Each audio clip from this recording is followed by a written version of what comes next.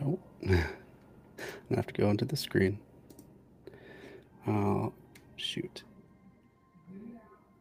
Your capture device is on. I'm not probably going to be able to use it. Well, even though you can't see me right now, this is Bread Theory.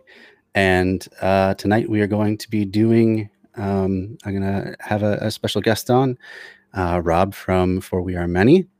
But before we get into the chapter tonight, I just wanted to mention briefly that I have finally made affiliate.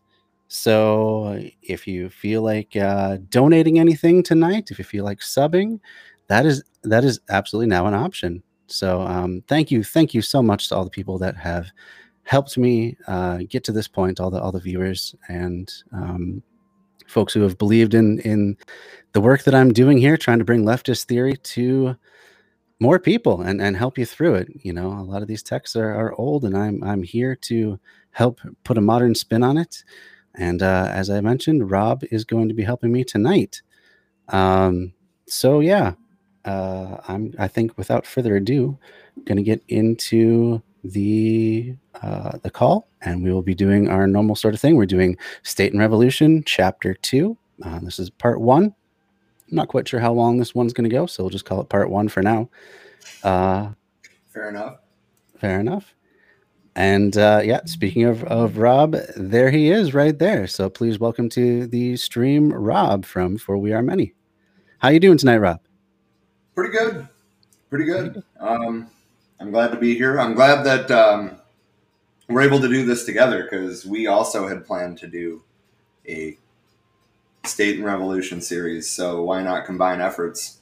Yeah, maybe overlap audiences, you know. Yeah, you know, definitely, you know, no problem in sharing people that like this sort of thing.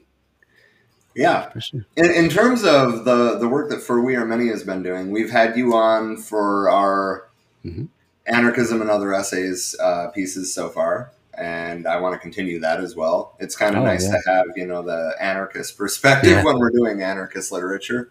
Oh yeah, and vice versa too. That's one big reason I'm happy to have you on tonight, because you're coming more from the communist side of things. Right. Yeah. So we also yesterday actually did an interview with the Star Trek communist Will Wynn, and that was so much fun. I can't wait to have him back. Oh man, what a phenomenal interview too. Like he's just like on. Like he got everything ready to go. It was amazing and a lot of fun too. Like he really makes it fun to learn about this stuff. And it's still just surreal to me, like as a Trekkie, that a fellow communist made it on the front page of StarTrek.com because he's a communist. That's wild. That's so cool. That's so cool. That, I mean, I guess someone at that magazine gets it. That's awesome. Yeah. So I guess without further ado, let's dive right into Chapter 2. Chapter 2. Let's do it. On to Chapter 2. The experience of 1848 to 1851. Section 1. The Eve of Revolution.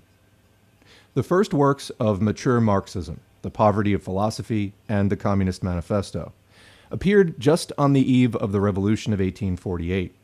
For this reason, in addition to presenting the general principles of Marxism, they reflect to a certain degree the concrete revolutionary situation of the time. It will therefore be more expedient, perhaps, to examine what the authors of these works said about the state immediately before they drew conclusions from the experience of the years 1848 to 1851.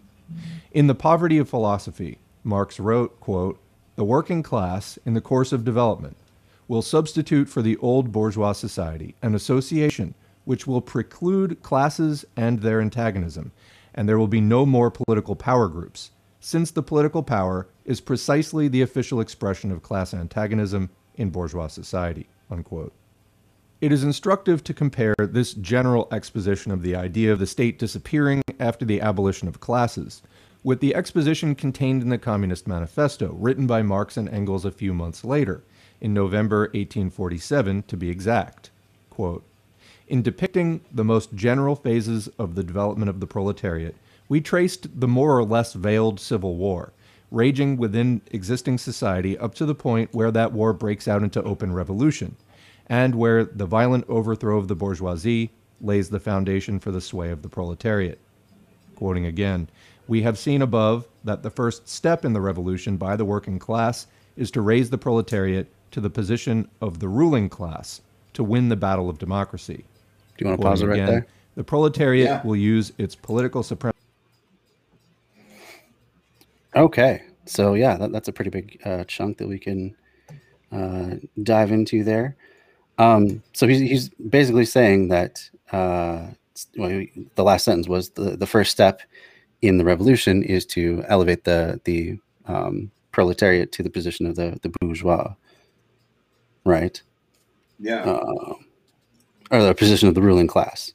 So basically, I mean, to me that sounds a lot like what he called the dictatorship of the proletariat. So instead of this special ruling class that's separate from everybody, we have a rule by the people, like directly. Yeah. Well, that's the whole point, I think, is to kind of. Well, okay, so I guess like I'm going a little bit out of the way here, but No, Mao later would point out the same things. Mm-hmm. That a revolution is a violent act, no matter Mm-hmm. how much you want it to be, no matter how much you try to make it.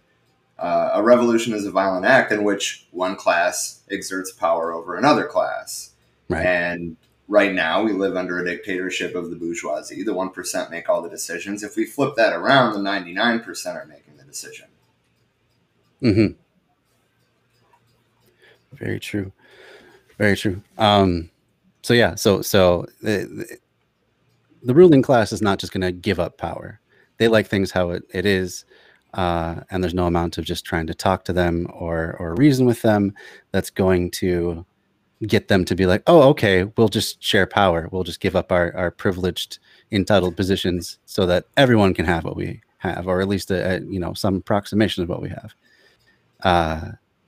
Lenin is arguing that it has to come through force, and definitely it does have to come through force, one way or another. Whether that's just force of attrition, like.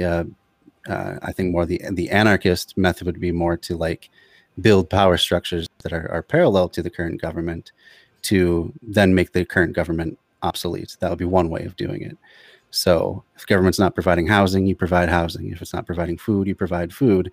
And eventually the people just don't need it anymore. And because their basic needs are being met, the ruling class can't really exert such threats as like work or starve, or accept laws that privilege us, or else they lose their power. Basically, their main power is a stick. It's to whack the underclass into line, basically.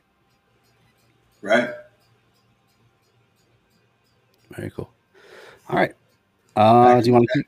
Yeah, let's go back to it. Supremacy to wrest, by degree, all capital from the bourgeoisie, to centralize all instruments of production in the hands of the state, i.e., of the proletariat organized as the ruling class, and to increase the total productive forces as rapidly as possible, unquote.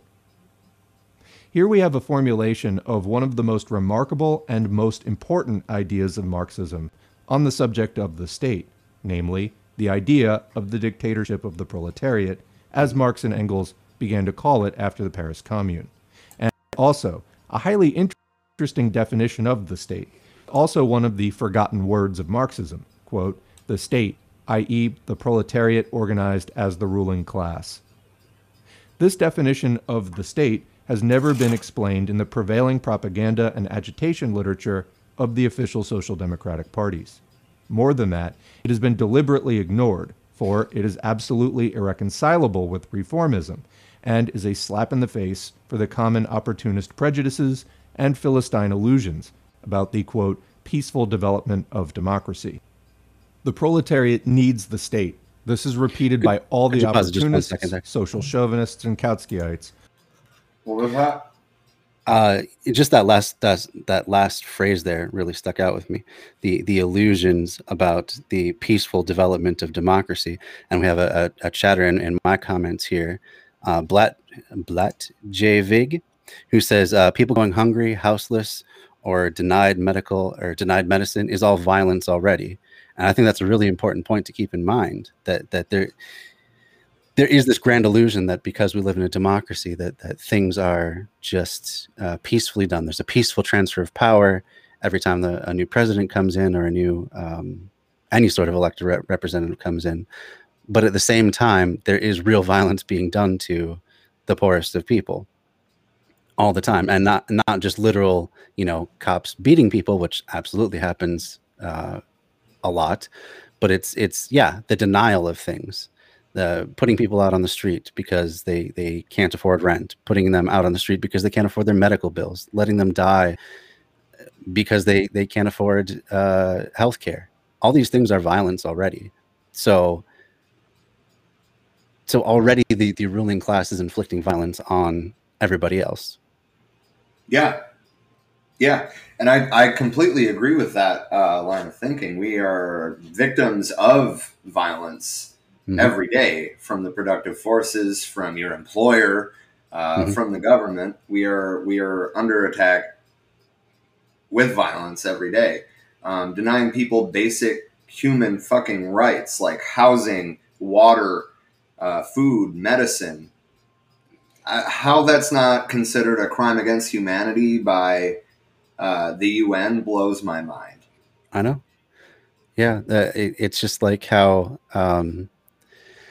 the so-called libertarians, the right side of libertarianism, they are always like, oh, we can do everything. Freedom means freedom from coercion and freedom from force, and they just, you have to close your eyes to the idea that threatening people with starvation and bodily harm is a kind of force. Coercion, yeah. Even if you're not coming out and saying it directly, just denying them access to the basic necessities of life, that is a form of coercion and force. How could it be anything else? All they want really is freedom for people that already own things, and not for anybody else. But yeah, force is happening constantly against us. That's where the actual repression and oppression comes in. It's not just, leftists whining about wanting what other people have or being envious or anything like that. There's literal force being applied against us at all times. At all times, yes. At all times, yeah. Yeah, all right. Well, do you want to continue on there? Yeah. I also just remembered, okay, so the last time we paused, you were talking about the anarchist methods, and I just wanted to, I don't know why I didn't think of it at the time, but I just wanted to throw out there that Mao preached a similar thing. The idea of dual power is building power structures outside of the existing ones to force the hand of the state. Absolutely. So we're not too far apart there either on the approach. And also, it's not as though if you choose one path, then the other one just completely gets shut down forever. You can always switch paths, and you can always adapt And your path. combine Paths, or adapt them to situationally to what's the most effective at the time. So, thank you very much, Alyosha. He says, nice affiliate, celebrate, noise, yay. I appreciate that. Thank you very much. And everyone follow Alyosha as well. He's a great leftist streamer, likes to cover U.S. politics generally, but lots of really great content on their channel. So I'm going to do a shout out right now. Oh, thank you so much, Ali, for the cheer. That's my first cheer ever. That's my first bits that I've ever received. So I'm very honored to have that come from you. Let's hope that works. All right. Indeed. All right. Who assure us that this is what Marx taught, but they, quote, forget to add that, in the first place, according to Marx, the proletariat needs only a state which is withering away, i.e., a state so constituted that it begins to wither away immediately, and cannot but wither away. And secondly, the working people need a, quote, state, i.e., the proletariat organized as the ruling class. The state is a special organization of force. It is an organization of violence for the suppression of some class. What class must the proletariat suppress? Naturally, only the exploiting class, i.e., the bourgeoisie. The working people need the state only to suppress the resistance of the exploiters, and only the proletariat can direct this suppression, can carry it out. Right there. For the proletariat is the only... So I think this is a strong case that they make for a centralized form of proletarian government, that it's needed because you need a state to suppress these forces, because these forces don't just go away because you have a revolution. There's still going to be counter-revolutionaries within your nation and coming from without, especially if you're in the US's crosshairs. So that's a strong case that they make, that a strong centralized state is needed to suppress these would-be counter-revolutionaries. So I would just like to throw some modern context on that. Do you think Cuba even would have survived if they weren't a communist state at this point? Yeah. I don't think so. I mean, they were being... I've just been listening to the Blowback podcast. Are you familiar with that one at all? I've heard of it, but I haven't listened to it yet. Yeah, so their new season is all about the Cuban Revolution, and it was pretty amazing, the level of exploitation that was going on before the Cuban Revolution. They basically just had a dictator who was friendly with the U.S., very lax on regulations. It was basically a casino country. Like literally, there was the place where all the mafiosos would go to set up their new casinos. Yeah, it was like imagine Las Vegas, right, on an island nation in the Caribbean. Yeah, exactly. Only with even less regulation than the state of Nevada. So yeah. And in that sort of a situation, of course, the people with the most money are just going to go hog wild and exploit everyone they can. Like, it already happens in these poor Caribbean nations. I saw it in the Dominican Republic, how there would be rolling blackouts throughout the entire country, except for the tourist resorts, which were pumped up by US dollars and there to cater to the needs of US tourists. But everyone else was, living a very much, I don't like the term third world, but a lower level of development than say the U.S. I mean, it was common to see donkey carts on the streets along with all the other traffic. Almost every street light was always out, so traffic was just totally uncontrolled, and it was just a lot of poverty. And it was really sad to see that all of the wealth was going to people that already were well enough off to come there and enjoy it.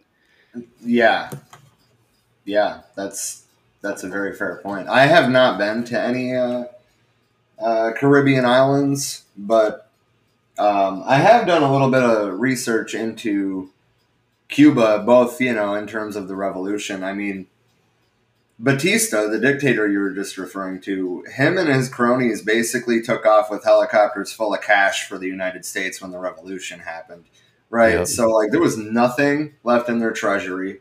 Uh-huh.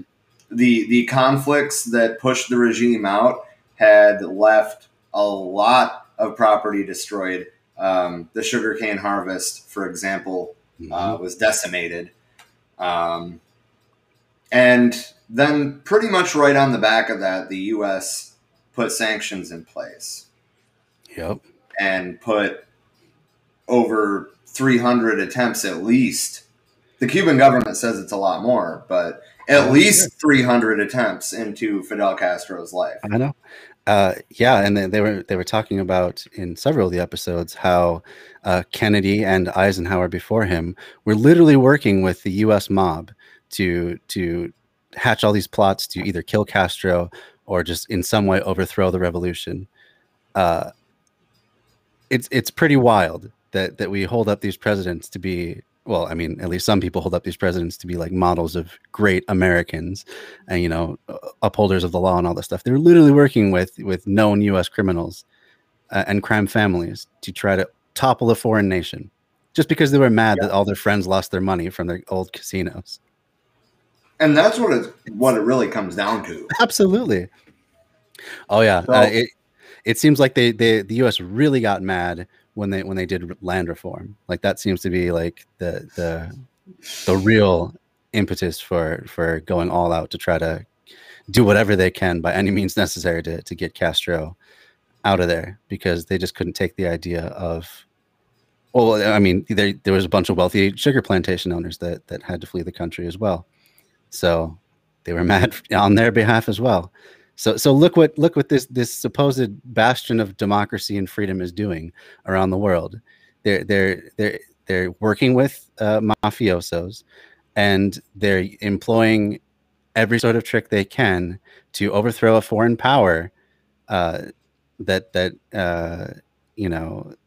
there was no reason for them to be there other than capitalist interests. They're putting all their money and their warships and their threats and everything towards the interests of capital. That's what this supposed bastion of freedom and democracy really stands for when it comes to foreign policy. Agreed. Ooh. Natalie in our chat said, "There's a reason we could not get a $15 minimum wage passed, even with the Democrats in power." Exactly. They're reformists. They're never going to be any more than reformists, and furthermore, they're complacent in not actually reforming anything. They'll talk all day about how they'll reform the police or train the police better, but we've seen police budgets double since the murder of George Floyd. I know. Oh, they keep talking about, oh, look at all these liberal cities that have defunded the police. What liberal cities have defunded the police? Not a single one has. Austin, Texas has actually, which is surprising being in Texas, but Austin, Texas has diverted some funds from the police. But, I mean, it's still a far cry short from what we're fucking calling for here. Absolutely. Yeah. Well, you can't reform. When it comes down to it, you just can't reform an institution whose main focus is protecting capital and private property. Like that's their main function in the society. There's no two ways about it. Look at any riot that ever, or so-called riot, any sort of an uprising that happens where windows start getting broken and stuff. Where are the places that the police go? They don't go to poor neighborhoods to defend them. They go to the wealthy neighborhoods. So, I mean, that right there, that's their main function. When push comes to shove, they're there to defend private property and the citizens that own that private property. Absolutely. Ultimately, in a bourgeois dictatorship, that's the role of the state, to protect capital. Protect capital, yeah, for sure. So, jeez. Back to the text. Yeah, let's go back to the only class that is consistently revolutionary. The only class that can unite all the working and exploited people in the struggle against the bourgeoisie, in completely removing it. The exploited classes need political rule to maintain exploitation, i.e., in the selfish interests of an insignificant minority against the vast majority of all people. The exploited classes need political rule in order to completely abolish all exploitation, i.e., in the interests of the vast majority of the people. Okay. I'm just going to reiterate the sentence and then move on. That's all I got here. But the exploited classes need political rule in order to completely abolish all exploitation, i.e., in the interests of the vast majority of the people. Yep. I just wanted to reiterate that. It's an important point. Yeah, and against the insignificant minority consisting of the modern slave owners, the landowners, and capitalists. Yes, the capitalists. The petty bourgeois Democrats, those sham socialists, who replaced the class struggle by dreams of class harmony, even pictured the socialist Okay, I'm sorry to pause it again already. No, let's go. The petite bourgeois Democrats, those sham socialists who replaced the class struggle with dreams of class harmony, doesn't this sound like it's fucking today? Doesn't it sound like we're talking about Bernie Sanders and AOC? In a certain sense, yeah, I would say so. That the people that are trying to somehow make compromise, as though there can be ultimately a compromise where everyone is okay and everyone has more or less an equal say in society and their world. So, yeah, I can definitely see why a lot of communists are suspect of like the social democrats and that sort of thing, the reformists, because it just seems like, like for example, what happened with the New Deal, the original New Deal, where there was a huge communist push in this country, in the US. Unions were becoming incredibly strong. The people were really getting organized and pushing towards communism as a solution to the Great Depression. And as a so-called compromise, we got the New Deal, which was just a make work program. It did get us, out of the Depression. It did what it said, but at the cost of having actual revolution, really, having actual revolutionaries in power. So, before I unpause, Natalie has another comment. Is it going to show the whole thing? Yes. I think the goal is to keep people working. Huh? Sorry, I just want to pause it 1 second. I just got a raid. This is the first raid I've ever had. So thank you, Mitnerd, for the raid. Welcome in, raiders. Thank you so much for being a part of this tonight. This is my. If you're unfamiliar with me, I do theory streams usually on Fridays. Thank you for the subscription, Jelly Moon. Thank you very much for my very first subscription on this channel. That's very generous of you. Thank you so much. So I just made affiliate, which is why I'm so excited about these subs and so forth. This is my first stream. Thank you very much, Mitnerd, for the follow. It's going to take a little bit here. Sorry. But anyway, so on Fridays usually is when I do my theory streams. Right now we're working through State and Revolution by Lenin.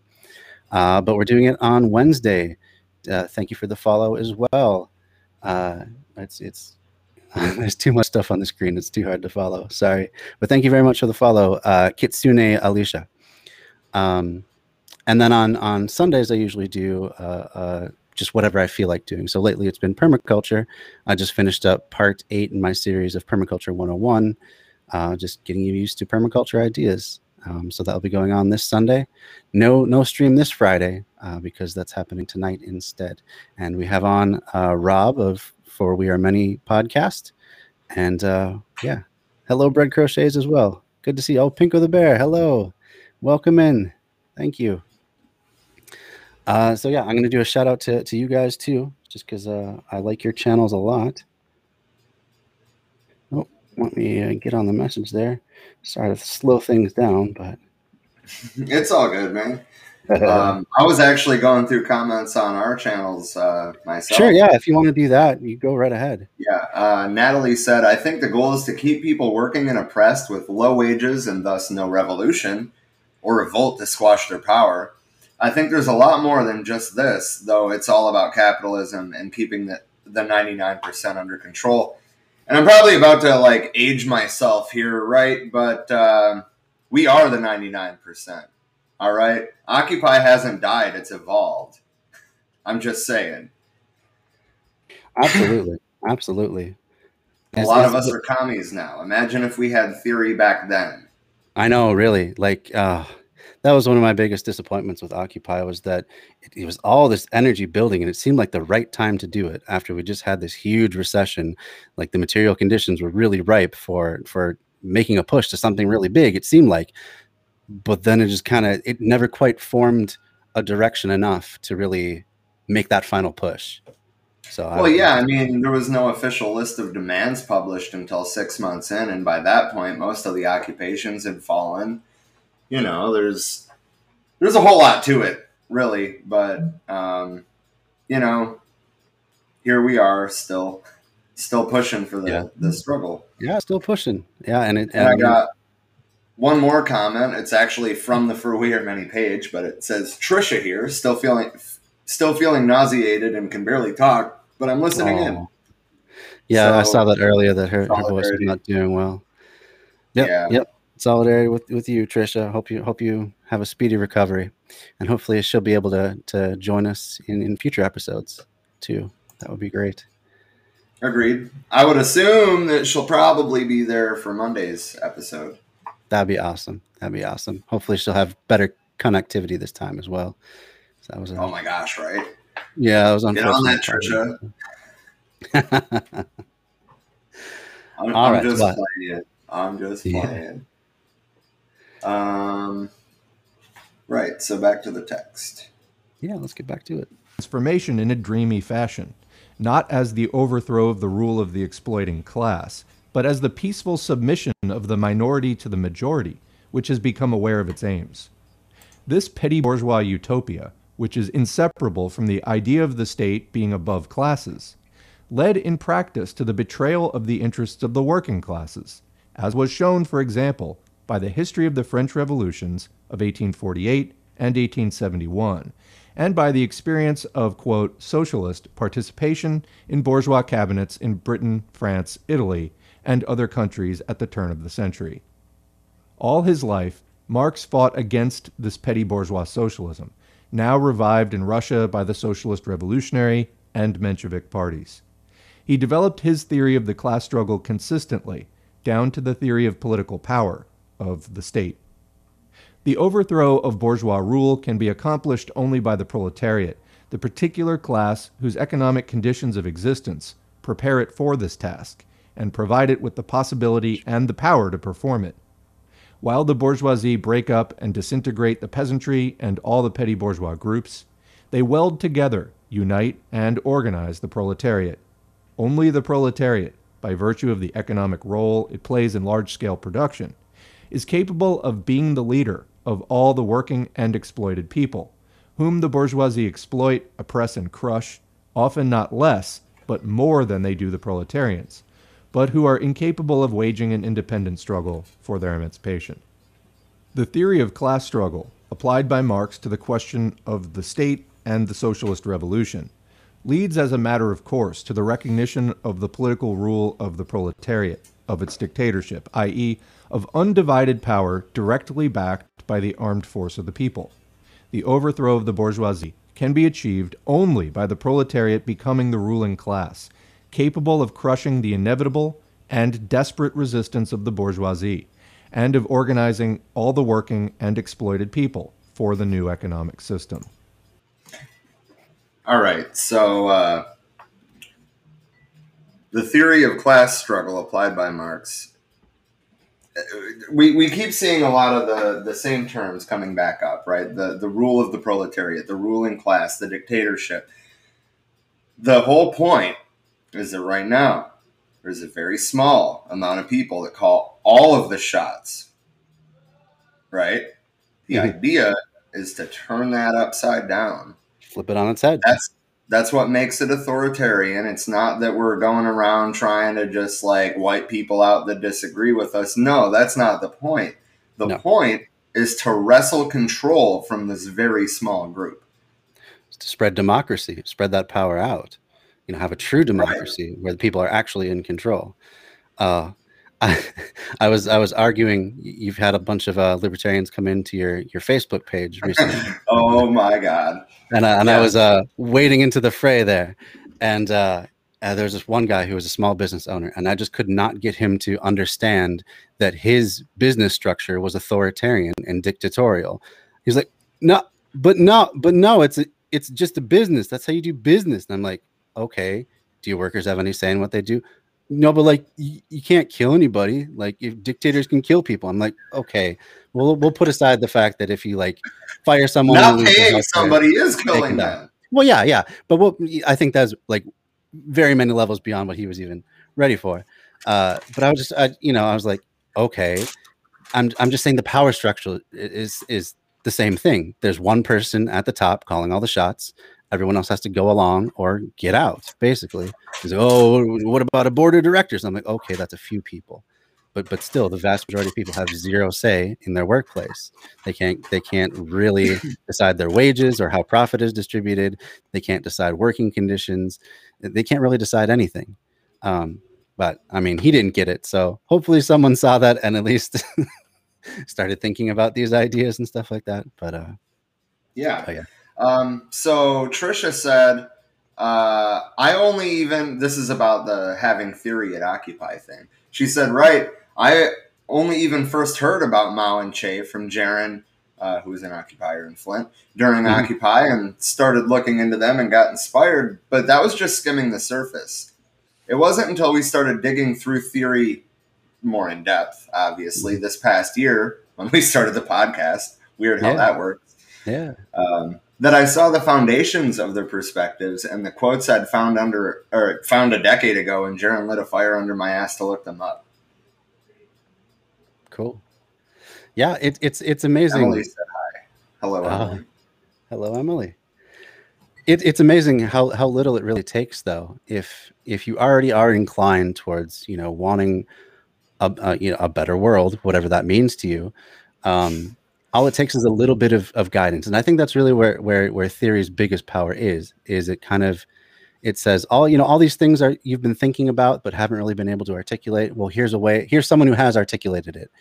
What do you think of that then? And not only that, it kind of gives us historical precedent, right? Like we get to see, I mean, especially in the case of the Russian Revolution, say what you will about the USSR, it was a success. They went from a very poor feudal state to a world superpower, to a nuclear superpower in one generation. Yeah. That's wild. It's China incredible. has lifted 1.3 billion people out of poverty in one generation. I'm not saying they're perfect. They're way too capitalist for my liking. But yeah, that's true. They have a stranglehold on that level of capital. Yep. Yeah, but I mean, those were amazing feats, and the only quote unquote facts that the right ever likes to bring up is how many people have been killed supposedly by communism, and it seems like that number is always going up. I think it's it's like 600 bajillion now, right? Yeah, it's basically like the McDonald's sign. It's instead of billions and billions served, it's billions and billions killed by one guy. So yeah. Yeah, well, and that one guy narrative needs to go. This great man of history thing, just stop it. No, just stop. They had support of the mass line. It was the masses that made these mistakes, not Stalin. Yeah, it's never just one person. Countries never rise and fall on the leadership or lack thereof of just one person. So that's very true. Very true. Well, shall we continue on? Yeah.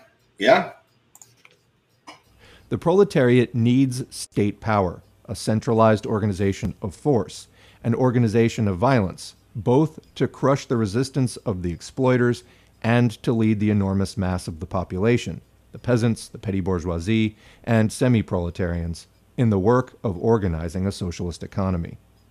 By educating the Workers' Party, Marxism educates the vanguard of the proletariat, capable of assuming power and leading the whole people to socialism, of directing and organizing the new system, of being the teacher, the guide, the leader of all the working and exploited people in organizing their social life without the bourgeoisie and against the bourgeoisie. By contrast, the opportunism now prevailing trains the members of the Workers' Party to be the representatives of the better paid workers, who lose touch with the masses, get along fairly well under capitalism, and sell their birthright for a massive pottage, i.e., renounce their role as revolutionary leaders of... Okay, so we're getting into the Vanguard Party, and this is something that I'll admit this is a stumbling block for me when it comes to communist thought, because I can understand the idea of if you have a group of people that are knowing what they're doing and going for it, actually putting in motion a revolution. My fear is always, though, what happens after the revolution. You have a group of people that have put all this work into ensuring a certain outcome. That very much may care about things going exactly right, and my fear is that concentration of power then kind of stays where it's at, rather than bleeding back out to the people, or just filtering back out to the people to create an actual dictatorship of the proletariat. My fear is that once you concentrate that power, that it just kind of stays that way, and that might even be a good thing for a while. But no one lives forever. Eventually, someone new comes and takes the place of the old person. And every time, as long as there's a concentration of power, every time that's a roll of the dice. And you may get someone that becomes more of a tyrant than an actual leader. What are your thoughts on that? I mean, I tend to agree, and I think that Mao would tend to agree. Mao... Well, first of all, he advocated for dual power. That includes under the Communist Party system. So the Great Purge in China was where Mao literally sicked the masses on the Communist Party because at various levels of the party, reactionaries had come to power. And I'm not saying that that's not risky too, obviously. Yeah. I mean, it was a violent thing, but ultimately it was probably something that had to happen, because if Mao would have died before that happened, one of those reactionary people that was doing questionable things already would have ended up getting a whole lot more power than they should. Yeah. No, I can definitely see that too. But that being said, China, like Mao talked a lot about the mass line. Okay, so like you have to have the support of the masses, and you have to keep the support of the masses. And I feel like Cuba's approach to that is better than China's is, or which, I mean, that being said, China still has a higher percentage of people participating in their political system than we do. But in Cuba, the participation rate is like 97 to 98%. Yeah, it's very good. Their primary system, or their equivalent to our primary system, takes place at the neighborhood level, and each neighborhood nominates somebody, and then it goes to the next level, and until there's one person left that the majority agree on. Right. And that's why there's only one person on the ballot. The conservatives love to try to make it sound like they're not democratic because, well, if you're running an election unopposed, then how are you democratically elected? Mm-hmm. Yeah. Pay attention to how their system actually functions, though.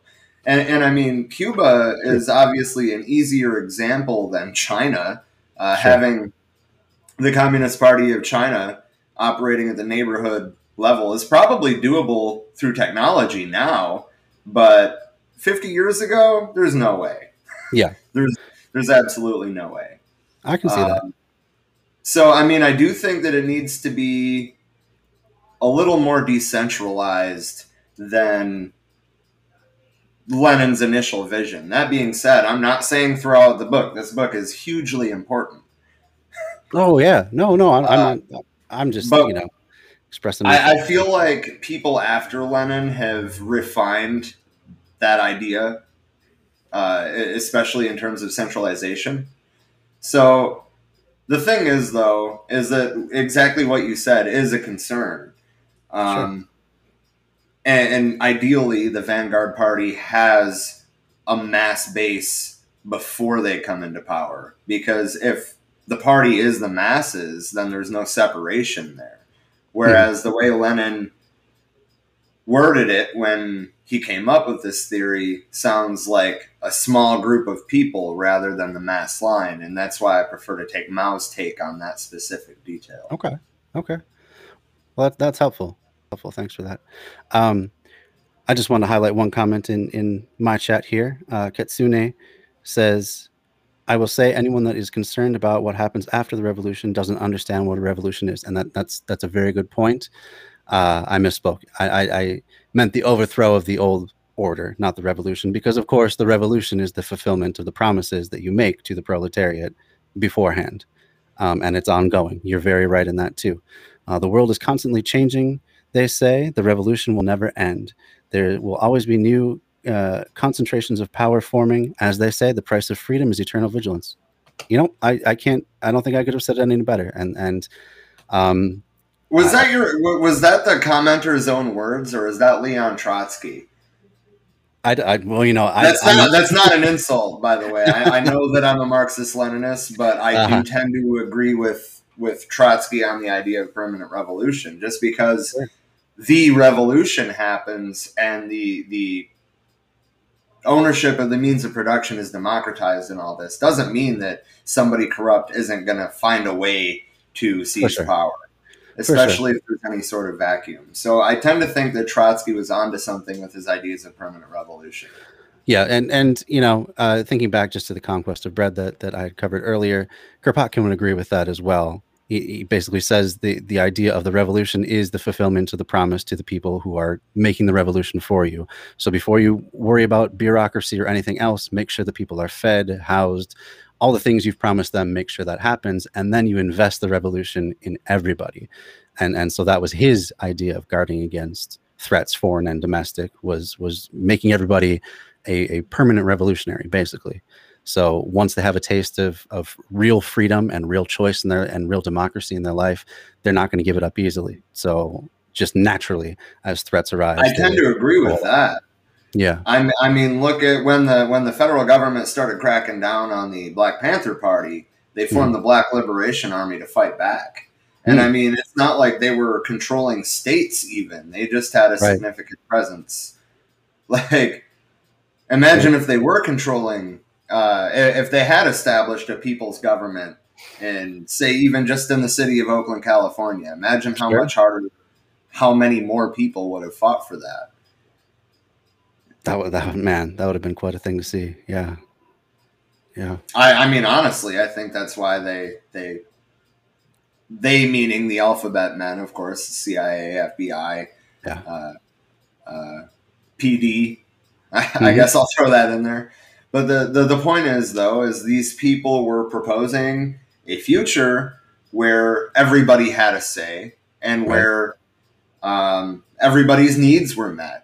And that resonated with people. And aspects of the Black Panther Party's programs were co-opted by liberals and turned into government programs.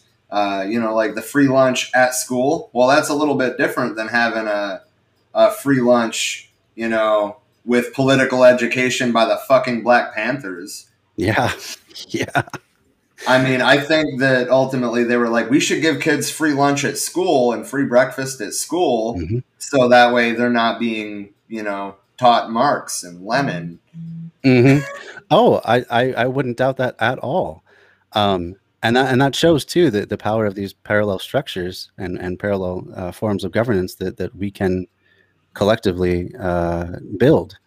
And I mean, really, it doesn't take that much to get the powers that be spooked on that sort of thing, which is a bit disheartening, because it means, like, I mean, as soon as you try to do anything to better your community, it seems like actually better your community, not just like do a food drive or whatever, some temporary one-time thing, but long-term help your community, it seems like you're going to have a target on your back. Yeah, I would tend to agree with that. And I mean, that's why the right to bear arms, okay? Like, nothing in this book there's the camera. Nothing in this book would be possible if it wasn't for the people being armed. Yeah. And I mean, think about the countries that have gotten social democratic governments, right? Like I'm referring to like Germany and the Scandinavian countries where they have a form of democratic socialism. All of that, which looks great on the surface, don't get me wrong, but all of that comes at the expense of the global South. Right. Yeah. And ultimately, capitalists still control the means of production. Absolutely. So, I mean, everything that the Scandinavian countries have gotten are concessions to keep capitalism in place. Mm-hmm. Yeah. I don't actually have anything to add to that. I think that's very well said. Anyway, back to the book. Yeah, let's go back to the book. Of the people against the bourgeoisie. Marx's theory of, quote, the state, i.e. the proletariat organized as the ruling class, is inseparably bound up with the whole of his doctrine of the revolutionary role of the proletariat in history. The culmination of this rule is the proletarian dictatorship, the political rule of the proletariat. But since the proletariat needs the state as a special form of organization of violence against the bourgeoisie, the following conclusion suggests itself. Is it conceivable that such an organization can be created without first abolishing, destroying the state machine created by the bourgeoisie for themselves? The Communist Manifesto leads straight to this conclusion, and it is of this conclusion that Marx speaks when summing up the experience of the Revolution of 1848 to 1851. I don't have a whole lot to add here. But I think that such an organization can be created without first abolishing and destroying the state machine. I think, and granted, maybe this is just idealism to a point, I don't know, but I would like to think that the systems that are in place, or that have already been built up, I should say, can be seized and used for other means. That's definitely a good point. Yeah. Yeah. I mean, it would be fundamentally changing them, and that maybe that's what Marx means by smashing. But I mean, as long as they're fundamentally changed, I don't see what the issue in seizing them and keeping them operational for the means of the proletariat. I think that would be a beneficial thing. Sure. Yeah, I would have to agree with that for sure. Sorry, and that's gonna get this gives me some things to think about. So cool. Let's move on to the next section then. The revolution summed up. Yeah, let's sum it up. Section 1, moving on to Actually, can I just interject here to say that one of the next big history projects I want to do, the next big series actually, is specifically on the Paris Commune. And cool. I was, if you want to be a part of that, you're more than welcome. Yeah, if I have the extra time. Yeah, I think it would provide a lot of, for me anyway, it would provide a lot of context into what Marx was writing about. Yeah, that would be really interesting. That's something that I've been very interested in since reading The Conquest of Bread, because he talks a lot about the Paris Commune and that, and its triumphs and failings and so forth. So yeah, definitely interested in it. Indeed. Section 2, the Revolution summed up. Marx sums up his conclusions from the Revolution of 1848 to 51 on the subject of the state we're concerned with in the following argument contained in the 18th Brumaire of Louis Bonaparte, quote, "But the revolution is thoroughgoing. It is still journeying through purgatory. It does its work methodically. By December 2, 1851, the day of Louis Bonaparte's coup d'etat, it had completed one half of its preparatory work. It is now completing the other half. First, it perfected the parliamentary power in order to be able to overthrow it. Now that it has attained this, it is perfecting the executive power, reducing it to its purest expression, isolating it, setting it up against itself as the sole object, in order to concentrate all its forces of destruction against it. And when it has done this second half of its preliminary work, Europe will leap from its seat and exultantly exclaim, "Well grubbed, old mole." Quoting again, this executive power, with its enormous bureaucratic and military organization, with its vast and ingenious state machinery, with a host of officials numbering 500,000, besides an army of another 500,000, this appalling parasitic body, which enmeshes the body of French society and chokes all its pores, sprang up in the days of the absolute monarchy, with the decay of the feudal system, which it helped to hasten. The first French Revolution developed centralization, but at the same time, it increased the extent, the attributes, and the number of agents of governmental power. Napoleon completed this state machinery. The legitimate monarchy and the July monarchy added nothing but a greater division of labor. Quoting again, finally, in its struggle against the revolution, the parliamentary republic found itself compelled to strengthen, along with repressive it's buffering. Oh no. measures, the resources and centralization of governmental power.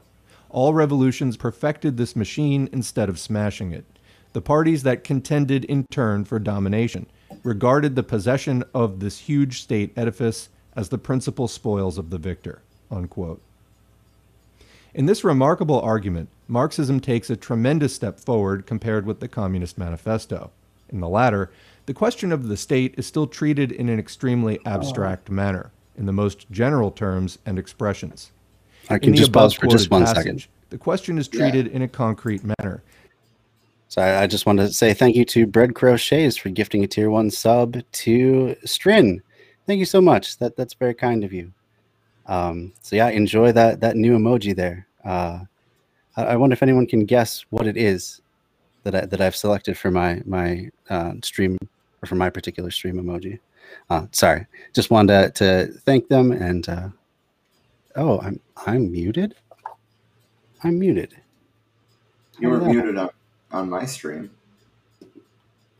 That's interesting. Oh, okay. So he says never mind now. Okay. Anyway, thank you, Bread Crochets. So yeah, we can continue on. Actually, I was kind sure. of wanting to interject, even though it's kind of a weird spot to do so. But the question of the state is still treated in an extremely abstract manner in the Communist Manifesto because of when it was written. The Paris Commune hadn't happened yet. Aha. Yeah. So I mean, he had no baseline to even go. Sure. Anyway. And the conclusion is extremely definite, practical, and palpable. All previous revolutions perfected the state machine, whereas it must be broken, smashed. This conclusion is the chief and fundamental point in the Marxist theory of the state, and it is precisely this fundamental point which has been completely ignored by the dominant official social democratic parties, and indeed distorted, as we shall see later, by the foremost theoretician of the Second International, Karl Kautsky. The Communist Manifesto gives a general summary of history, which compels us to regard the state as the organ of class rule, and leads us to the inevitable conclusion that the proletariat cannot overthrow the bourgeoisie without first winning political power, without attaining political supremacy, without transforming the state into the proletariat organized as the ruling class, and that this proletarian state will begin to wither away immediately after its victory, because the state is unnecessary and cannot exist in a society in which there are no class antagonisms. The question as to how, from the point of view of historical development, the replacement of the bourgeois by the proletarian state is to take place is not raised here. This is the question Marx raises and answers in 1852. True to his philosophy of dialectical materialism, Marx takes as his basis the historical experience of the great years of revolution, 1848 to 1851. Here, as everywhere else, his theory is a summing up of experience, illuminated by a profound philosophical conception of the world and a rich knowledge of history. So I wanted to interject at the end of that paragraph to do some shameless self-promotion. But go Bread for it. If you go to forwearemany.org,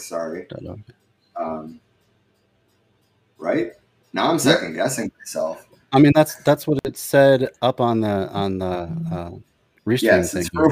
it's for wearemany.org. We're good. Yeah. We have a piece on the German revolutions and counter-revolutions of 1848 and 49. Eventually, we hope to add to that the failed German Revolution of 1919, which ultimately led to Hitler's rise to power. He sees power in the vacuum that was left by the failed revolution. Mm-hmm. Wow. Yeah. Yeah. That sounds like a really good resource. Very cool. Indeed. Anyway, back to the text. Yeah. Problem of the state is put specifically the bourgeois state, the state machine necessary for the rule of the bourgeoisie, come into being historically. What change did it undergo? What evolution did it perform in the course of bourgeois revolutions and in the face of the independent actions of the oppressed classes? What are the tasks of the proletariat in relation to the state machine? The centralized state power that is peculiar to bourgeois society came into being in the period of the fall of absolutism. Two institutions most characteristic of this state machine are the bureaucracy and the standing army. In their works, Marx and Engels repeatedly show that the bourgeoisie are connected with these institutions by thousands of threads. Every worker's experience illustrates this connection in an extremely graphic and impressive manner. From its own bitter experience, the working class learns to recognize this connection. That is why it so easily grasps and so firmly learns the doctrine, which shows the inevitability of this connection, a doctrine which the petty bourgeois Democrats either ignorantly and flippantly deny, or still more flippantly admit in general, while forgetting to draw appropriate practical conclusions. The bureaucracy and the standing army are a parasite on the body of bourgeois society, a parasite created by the internal antagonisms which rend that society, but a parasite which chokes all its vital pores. The Kautskyite opportunism now prevailing in official social democracy considers the view that the state is a parasitic organism to be the peculiar and exclusive attribute of anarchism. It goes without saying that this distortion of Marxism is of vast advantage to those Philistines who have reduced socialism to the unheard-of disgrace of justifying and prettifying the imperialist war by applying to it the concept of, quote, the defense of the fatherland. But it is unquestionably a distortion nevertheless. The development, perfection, and strengthening of the bureaucratic and military apparatus proceeded during all the numerous bourgeois revolutions which Europe has witnessed since the fall of feudalism. In particular, it is the petty bourgeois who are attracted to the side of the big bourgeoisie, and are largely subordinated to them through this apparatus, which provides the upper sections of the peasants, small artisans, tradesmen, and the like with comparatively comfortable, quiet, and respectable jobs, raising the holders above the people. Consider what happened in Russia during the 6 months following February 27, 1917. The official posts which formerly were given by preference to the Black Hundreds, comment extreme reactionaries and monarchists, have now become the spoils of the cadets, comment the major bourgeois party, Mensheviks, and social revolutionaries. Nobody has really thought of introducing any serious reforms. Every effort has been made to put them off, quote, until the Constituent Assembly meets, and to steadily put off its convocation until after the war. But there has been no delay, no waiting for the Constituent Assembly, in the matter of dividing the spoils of getting the lucrative jobs of ministers, deputy ministers, governors general, etc., etc. The game of combinations that has been played in forming the government has been, in essence, only an expression of this division and redivision of the spoils, which has been going on above and below throughout the country in every department of central and local government. The 6 months between February 27 and August 27, 1917, can be summed up, objectively summed up beyond all dispute, as follows. Reforms shelved, distribution of official jobs accomplished, and mistakes in the distribution corrected by a few redistributions. But the more the bureaucratic apparatus is, quote, redistributed among the various bourgeois and petty bourgeois parties, among the cadets, socialist revolutionaries, and Mensheviks in the case of Russia, the more keenly aware the oppressed classes, and the proletariat at their head, become of their irreconcilable hostility to the whole of bourgeois society. Hence the need for all bourgeois parties, even for the most democratic and, quote, revolutionary democratic among them, to intensify repressive measures against the revolutionary proletariat, to strengthen the apparatus of coercion, i.e. the state machine. This course of events compels the revolution, quote, to concentrate all its forces of destruction against the state power, and to set itself the aim not of improving the state machine, but of smashing and destroying it. You want to pause for 1 It second? is not logical does add reasoning, context. but actual developments. Oh, sorry. The actual I thought experience of it. I thought I hit the pause button. But that does add context to what we were just discussing. And I do think that using our systems, our electoral system especially, I think has to be smashed and rebuilt. But I think that's ultimately what they're talking about. And they're pointing out exactly why Bernie Sanders' revolution isn't going to work. Right. Yeah. Not going to get us over that goal line for sure. Definitely could make things better for a lot of people, but it's never gonna be the complete change. That's for sure. So one thing that came up for me when I was reading that, when he was talking about even the most democratic and revolutionary democratic among them to intensify repressive measures against the revolutionary proletariat, to strengthen the apparatus of coercion, i.e. the state machine.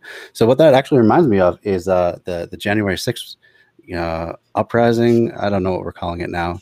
The incident now, and how afterwards I was kind of a little taken aback to see so many leftists who were like cheering on the FBI as it became strengthened, and just because it was going after the people that they happen not to like. I mean, I guess I can say I'm a little bit guilty of that, but it was more like because I thought it was funny. I mean, sure, yeah. There's definitely some Schadenfreude in that. Yeah. It's fun. It's fun to see I'll take that criticism because you're right. Yeah, you're right.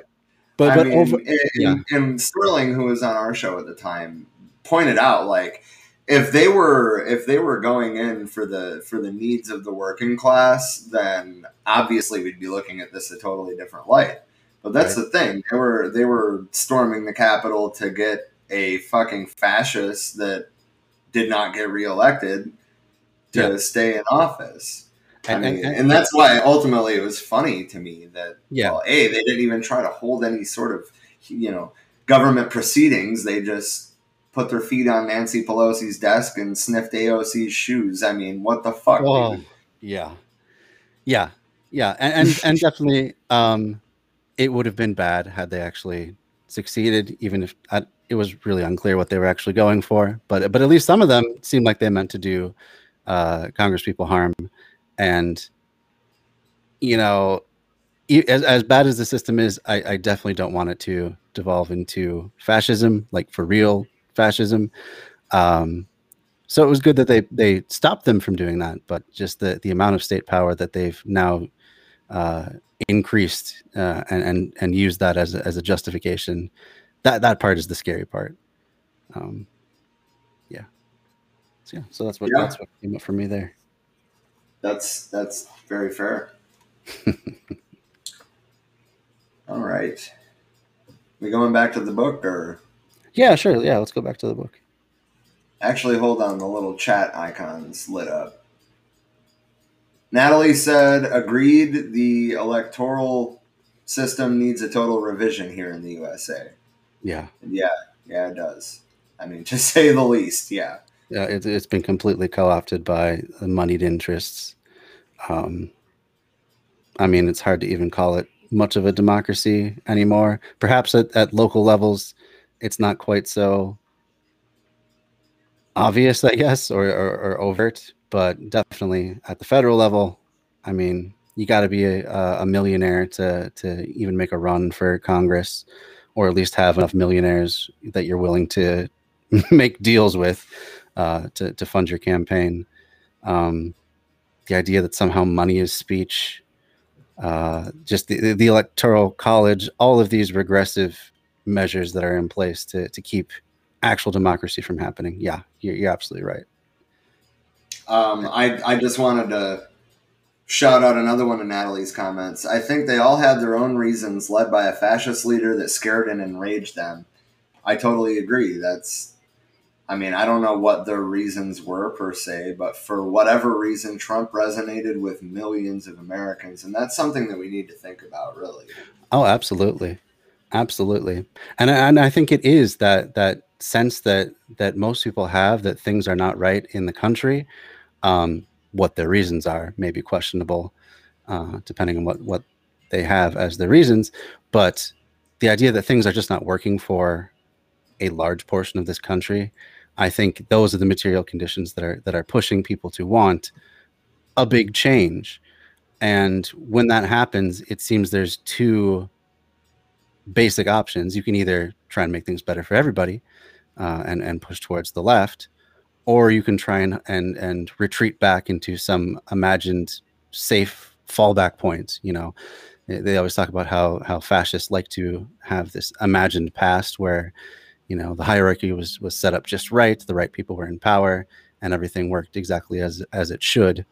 And that's what they use as their main propaganda point to try to push people to want to reclaim, even though it never was a thing in the first place. But aside from that, I think that's one of the big driving factors that pushes people towards fascism when they're feeling scared and powerless. Although at the same time, especially when you look at like the January 6th participants, a lot of those people were not at all working class. A lot of them were just like, I own a boat rental place, or I own a small car dealership or something like that, and I'm mad that I got to wear a mask or something like. I'm mad that I have any of my rights, my supposed rights, infringed on at all, and so I want to go smash down the government because I can't go to Denny's. Yeah. Oh my God, that's so accurate, though. So Pink of the Bear says they feel their entitlement and supremacy slipping away. Yeah. So I think that definitely is another huge driving factor that pushes people towards fascism rather than real change, or real positive change, I should say. We got a new viewer on our channel commented saying, I think they are warp-minded, but at some point in their core, most of them want what we do. And I agree with that. A lot of them don't even know that they want what we do. They don't know what they want. They just want to live their lives. Right. And that's not going to happen under capitalism. Well, yeah. It's going to happen for a very select few, but at the expense of so many more. It's never a solution that can work for everybody. We can't all be like, going back to those debates I've been having with people on your page there on Facebook. So many of them are just like, oh, become a business owner, well, okay. At some point, you gonna put up the fucking Capitol, yo? Well, yeah, but aside from that, but like we can't all just be, sole proprietorship entrepreneurs. Like at some point, like if you own a restaurant, someone's got to flip the burgers and make the food and like wait the tables and stuff like that. So at some point you have to have workers. So obviously for the system to work, we can't all just be entrepreneurs. So even if it were possible for us all to just walk down to the bank and say, I'd like the monies, please. And they would just like, one of those comic $sign bags, just plop it right in your lap and be like, all right, have fun. Even if that were true, it's impossible for us all to make that. And capitalism has to be a pyramidal shape. You have to have someone at the top. And in order to have that person at the top and to have any sort of wages to skim from to make themselves wealthy, they have to have workers. It's just how it is. It structurally can't be anything else. Yeah. Agreed.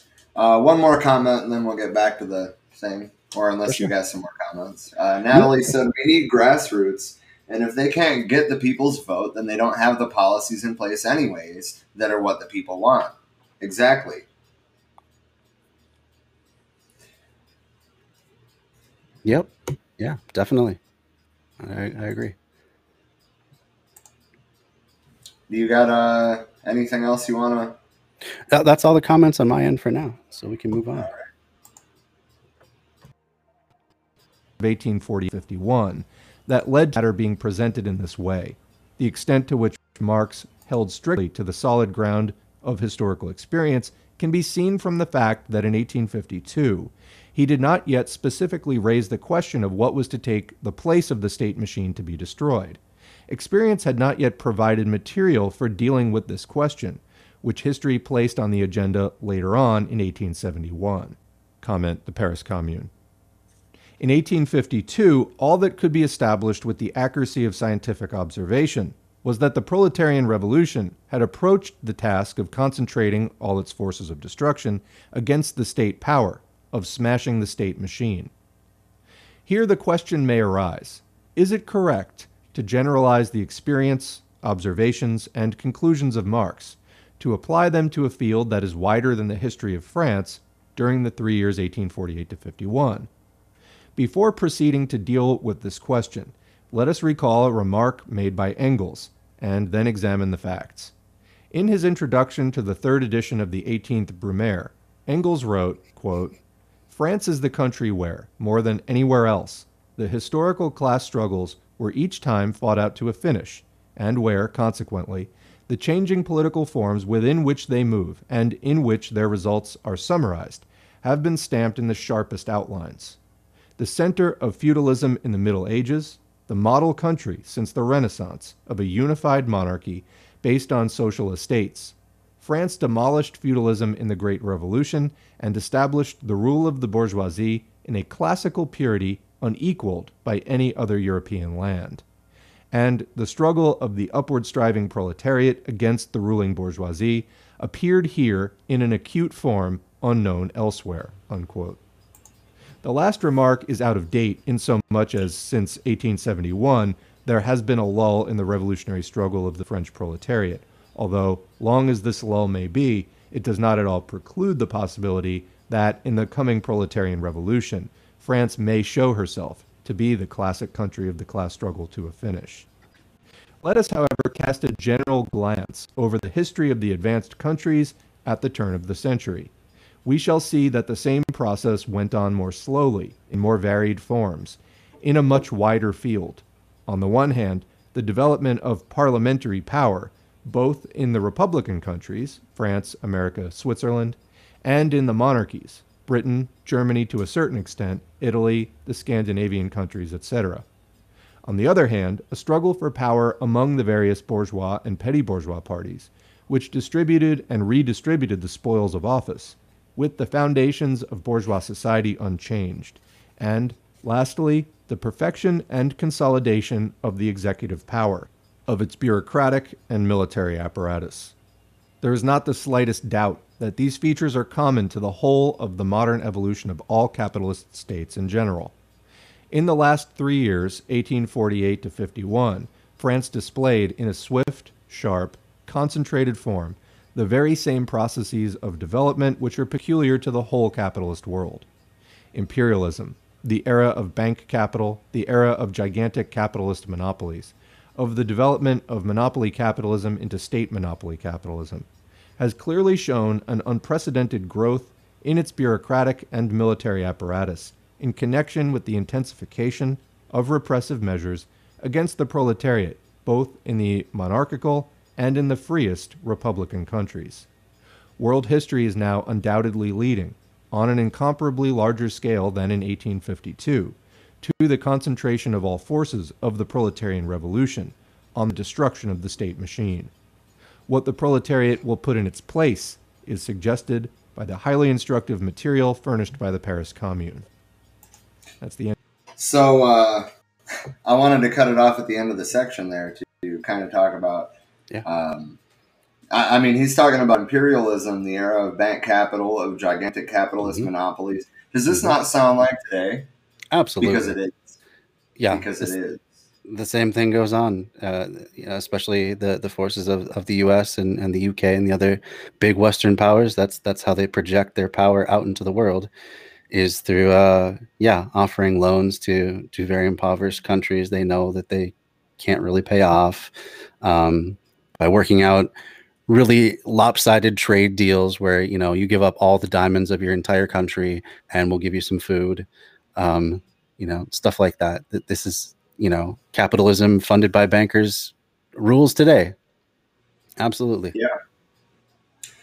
Wade said, being from a small town, Oil, Texas, there we go, born and raised, and still amongst them, I get loads of their thoughts. I mean, honestly, that's kind of important, understanding where they come from, and trying to lead them on a less oppressive path, I guess, is the best way to put it. Well, and a path where everyone can have a decent life, where you don't have to worry about, you know, being robbed because everyone is provided for. What's the need for petty crime anymore after that? Wouldn't that be a nice world to live in? Like, where we just don't need police most of the time because, you know, other than, you know, people in the heat of passion, perhaps committing violent acts, there's just not that impetus for crime anymore. I mean, that sounds like a better world for everybody involved. Agreed. Natalie said, many have been so brainwashed in fear of socialism. We need to try to reach them on a similar policy that is important to them, if that's possible. Not all, but some may be open to further understanding of what capitalism versus socialism really means to their life. Oh, and, yeah. Wade said, I agree. And I would say that would be a golden ticket. Yep. I agree. Yep. I agree too. But it's just so hard to get people to even engage with a proper definition of socialism when they've just had it drilled into their head that, you know, it's like what Richard Wolff says, you know, when the government owns things and does stuff, that's socialism. And if it does a lot of stuff, that's communism.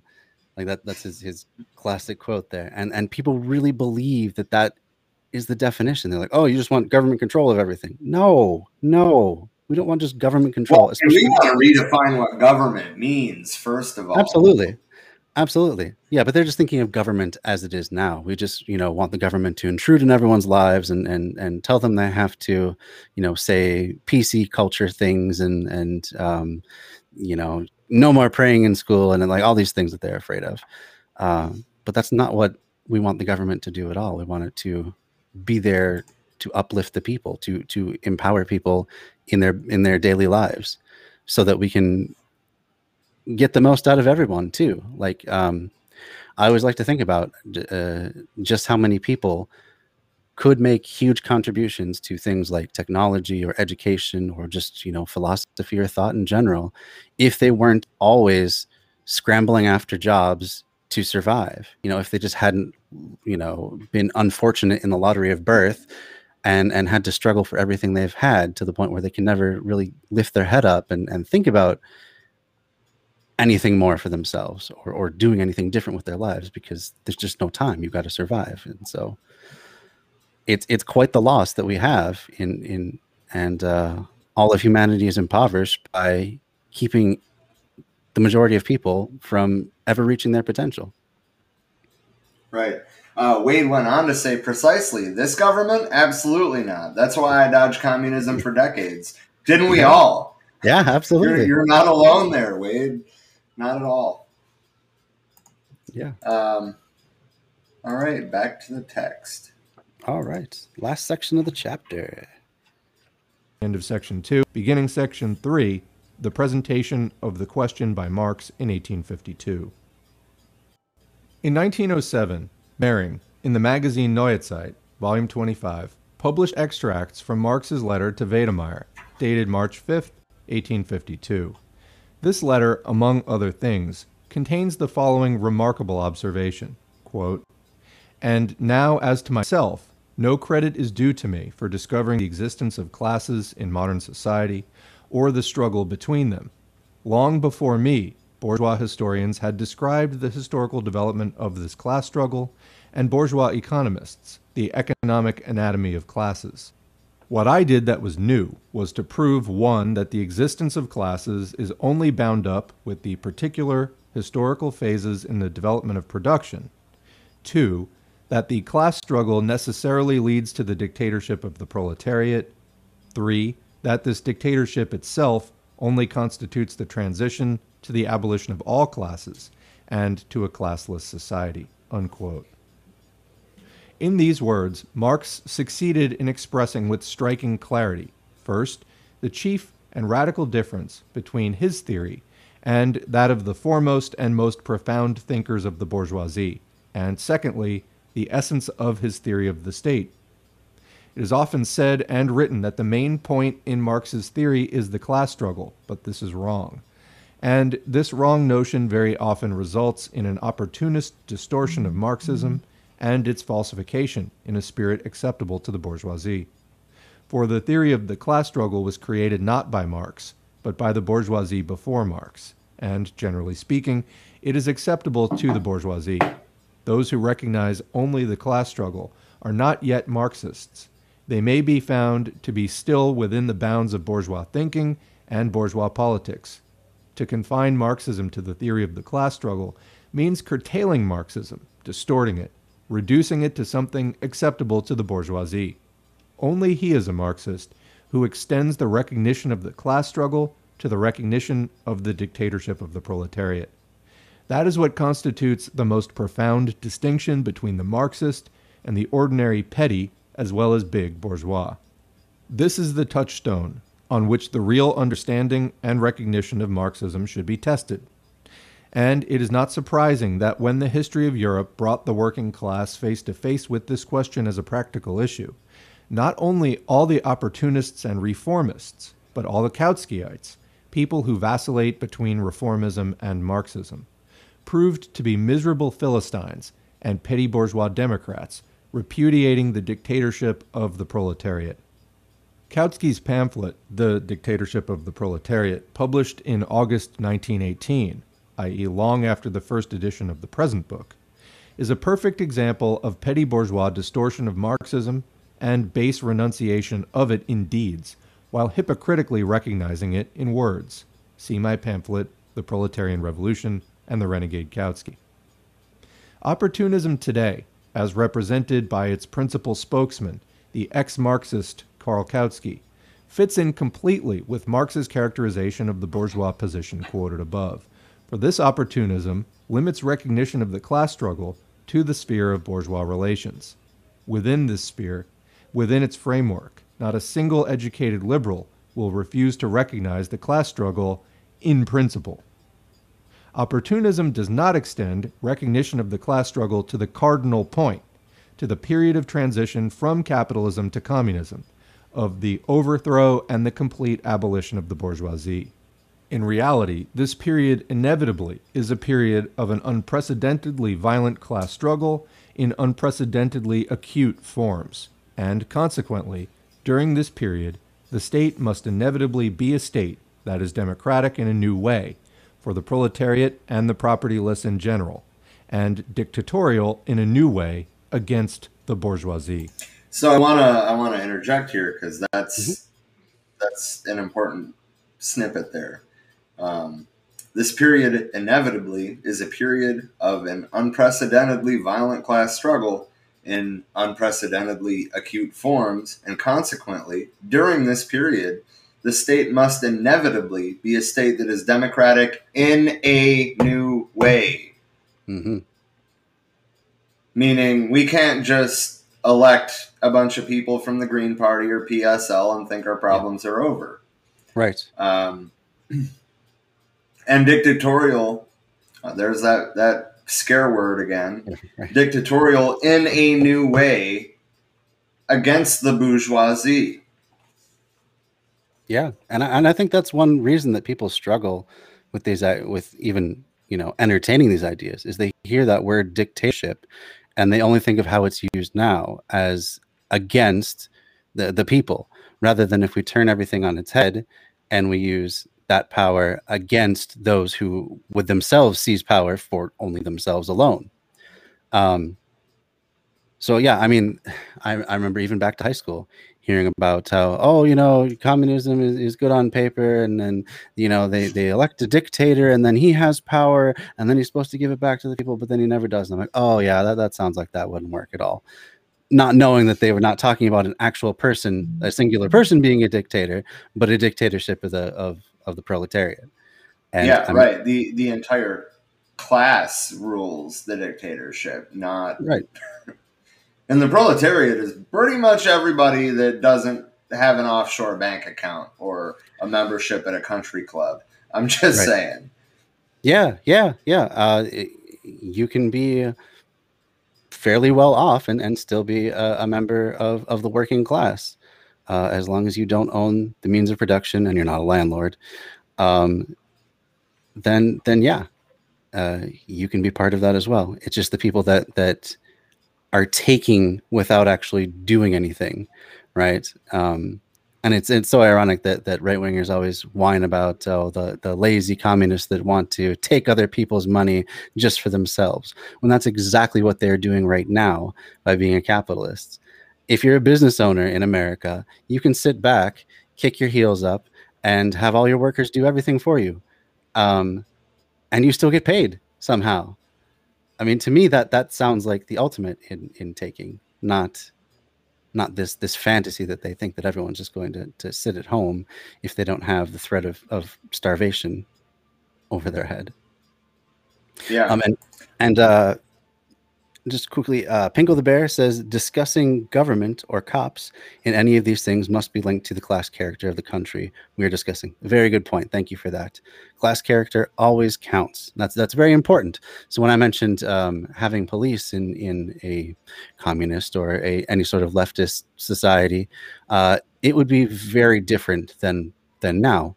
Just like with the dictatorship working on behalf of the people, it would be police not working on behalf of capital, which is what they're primarily doing right now, but instead to protect the people. If we're to have any sort of police and still call them police at all, it would just be protecting people from violating other people's, you know. I think under a proletarian state in the United States, we would be seeing systems of community defense more along the lines of the Black Panther Party. Which I mean, there's so many groups that continue in that tradition: the John Brown Gun Club, the Huey P. Newton Gun Club, to an extent, the Socialist Rifle Association. But I think that we would see more of a community defense orientation rather than a policing orientation. Yeah, and I'll just add to that mutual aid, disaster relief, which were huge after Katrina, organizing community self-defense, when these like literal KKK groups were going around and hunting Black people because there was no one to stop them at that point. And they called out to this group, and they came in, and just through show of force, just by saying, hey, look, we got guns too, so don't mess with us, that put an end to those raids, and those people were safe after that point. So another good organization. I got a couple more comments here. Natalie said, certain words have been demonized, that's for sure. Hearing the word dictator still has me feeling chilling, uncomfortable. Oh, yeah. And that's kind of the idea of that programming. And I mean, don't get me wrong, I'm not a fan of any sort of dictator, but we're not talking about a dictator. We're talking about all of us dictating what happens over the bourgeoisie. Yep. As the common working person, just having a voice like any other common working person. Right. And Wade said, the ideal we were sold as children was largely socialist. Holy shit, isn't that the fucking truth? Mm-hmm. Mm-hmm. Mm-hmm. Yeah. Very true. Anyway, back to the text. Yeah.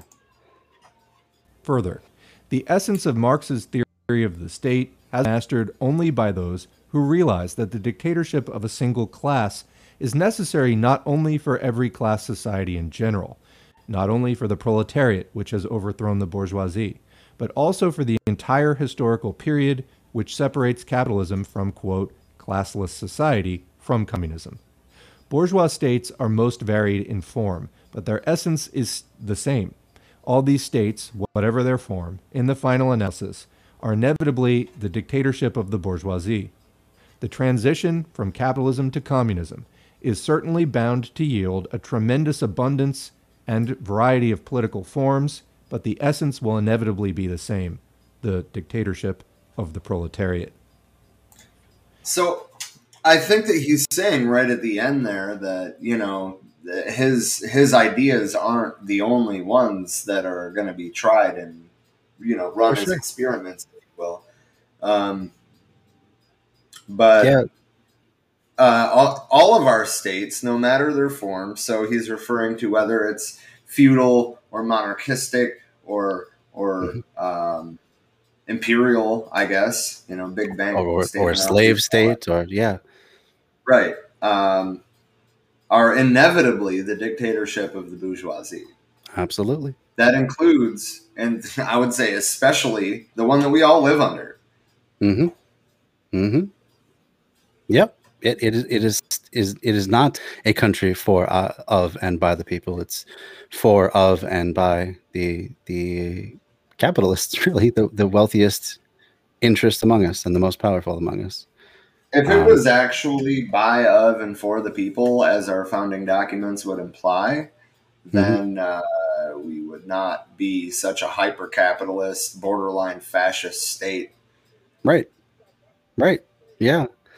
There would be no way for them to exert this outsized influence on all the elections and control society and laws to favor themselves and slam the door in the face of anyone that comes after them. And yeah, you're absolutely right. Yep. So we have another comment from Bread Crochets. But what if the proletariat never gives up that power? Yeah, he's joking, but so I mean, ideally, like if there has to be class antagonisms, I would rather the proletariat be on top than the bourgeoisie. That's all I have to say about that. I would too. And yeah, that just reminds me of all the right wingers trying to skewer wanting democracy by saying it's tyranny by majority, as though what we have, which is tyranny by a very select minority, is so much better. Like, where does this logic even come from, if you even want to call it that? It's pretty wild, isn't it? Yeah, I'm always just amazed at what they come up with next. All right. Well, I think that's probably a good place to stop for the night. I'm coming up to about 9 o'clock my time. So, did you have any final thoughts for the chapter? This is some good stuff, in my opinion.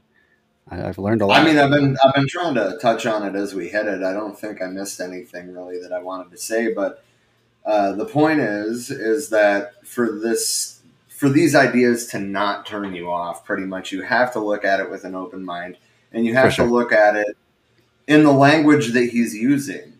You can't just say, oh, well, he calls it a dictatorship. Okay, but he points out that we're already under one and we don't even know it. Right. Yeah, it's just a dictatorship of the bourgeoisie. Yep. Mm-hmm. Very good. Yeah. But I think that's my final thought. Let's check the chat real quick. Sure. Natalie said ruled by the corporations. That's what we're at. That's where we're at right now. Yeah. Wade said bourgeoisie wouldn't exist in the society how I imagine it going, and that's the idea. You get rid of these class antagonisms, and then the state withers away. If there's any class antagonisms, then there's obviously a reason the state is still there. Looking at China. Yep. Yeah, that's a good example. And then Wade also said, I wish I had been here from the beginning. You can actually go back, at least on the For We Are Many and the Left Signal Boost Facebook pages. You can rewatch it there. You can rewatch it on our YouTube. And I will have it up on forwearemany.org soon. And we are also on all major podcast platforms, and it'll be on there tonight as well. Yep, and on my end, of course, you can go back and watch my VOD once it's posted, which will be just after the stream ends. And then I always do an edited version that I put out on my YouTube channel. I'm just going to go ahead and let's see if my link tree is, no, my link tree is not up right now. But anyway, if you go to linktr.ee/bread_theory, you can find links to all the places I'm at on social media. You can find links to my YouTube channel. There apparently is another bread theory on YouTube, and that's the first result that comes up when you search for it, unfortunately. So you just have to look for my little icon there. If you see in the middle of my screen, that green triangle in with the yellow circle ground around it. Yeah. Oh, you don't see my screen at all. Yeah, that's right. I guess I'm not sharing my screen with you. But if you're viewing this stream from my side anyway, yeah, look for my icon that also goes with my Twitch. I try to put that across social media. Hold on, I can screen share this in a second here to show you. I'm pulling it up on YouTube actually. Okay, cool. Yeah, so I archive all my stuff. I am behind. I got some editing work ahead of me, but I'm just a one-man operation, so it takes time. So yeah, I archive all my stuff there on YouTube. There's the channel right there. Oh, it actually did go live. That's cool. So I guess I am live on YouTube as well. I tried using Restream myself for the first time now, so I should be live on YouTube as well. Sorry if I haven't been checking that, so I don't know if anyone's commented. But if you are watching that live stream, head on over to the Twitch one if you need to comment on anything, or if I missed any of your comments. And then I put out the audio later on as a podcast. So I'm on Anchor, and you can look for bread_theory on pretty much any podcasting platform. Soon we also published through Anchor. Yeah, it's a good service because it pushes out all the different major platforms automatically. I think the only ones I'm not on right now are Luminary, Stitcher, and I think there's one more that's semi-large that I'm not on. But I'm on like Apple Podcasts or whatever, Spotify, Google Podcasts, all the major ones. So you can just search for bread_theory. It usually comes up right away there. And listen to the audio archives if you don't have, like if you're at the gym or at work and you're bored or whatever, and you can't pull up a video, you can always pull up a podcast. So yeah, I think that'll about do it for tonight. Did you have anything else you wanted to plug or say before we sign off here? I don't really think so, other than, the usual. Tomorrow night we will be doing, what's the name of the book? Soul on Ice. There we go. It's not really a theory thing, but we read previously, which you can also find on forwearemany.org. We previously did Bobby Seale's Seize the Time, which is the story of the Black Panther Party. And Bobby, in that book, talked about Eldridge Cleaver's book, which was written before the Black Panther Party was formed. So we're kind of just reading that for context, like, what kind of people were these? What kind of context did they come from? Understanding a person's material conditions is crucial, I think, in understanding their theory. That being said, that is tomorrow night, same time, 8 o'clock Eastern, 5 o'clock Mountain Standard Time. Arizona is the only state that doesn't do daylight savings time. Oh, you rebels, you. Oh, I know, right? And then Monday, obviously, we will be doing... Oh, Friday. I almost forgot about Friday's episode. Ford's Battle of the Overpass. It's a pretty short piece. It's only about a half hour long, but it's talking about the 1937 event. There was UAW organizers handing out leaflets on public property on a pedestrian overpass, and Ford sent in security guards to attack them. So that's what that piece is about. Yeah. I'm from Michigan, so obviously when I'm looking into labor history, I have a certain leaning, I guess, towards the automotive industry. We also have a piece on the Flint sit-down strike, for example, which is probably the closest that a group of people have come to seizing the means of production here in the United States. Very cool. Very cool. Yeah. Some vital history, especially for those who are under the illusion that capitalists wouldn't kill you if they could, if you stepped out of line. Right. Luckily at that event, nobody died, but that's just that event. Yeah. All right. Well, thank you very much for joining me. This was a lot of fun, and I hope to do this again a lot in the future with you, and then hopefully Trish will be able to join us for future reads as well. Right. Agreed. Yeah. All right. Well, have a great night and have a solidarity. Yep, solidarity. Have a good one. Natalie said, "Thank you both. It was a great reading and discussion session. Much to ponder." Exactly. And that's also part of why, we're not just going on for 8 hours and doing the whole damn book. Yeah, for sure. Little bite-sized pieces. It makes it go down easier. Right. Yeah, for sure. Until next time, friends. All right. Till next time. Thank you.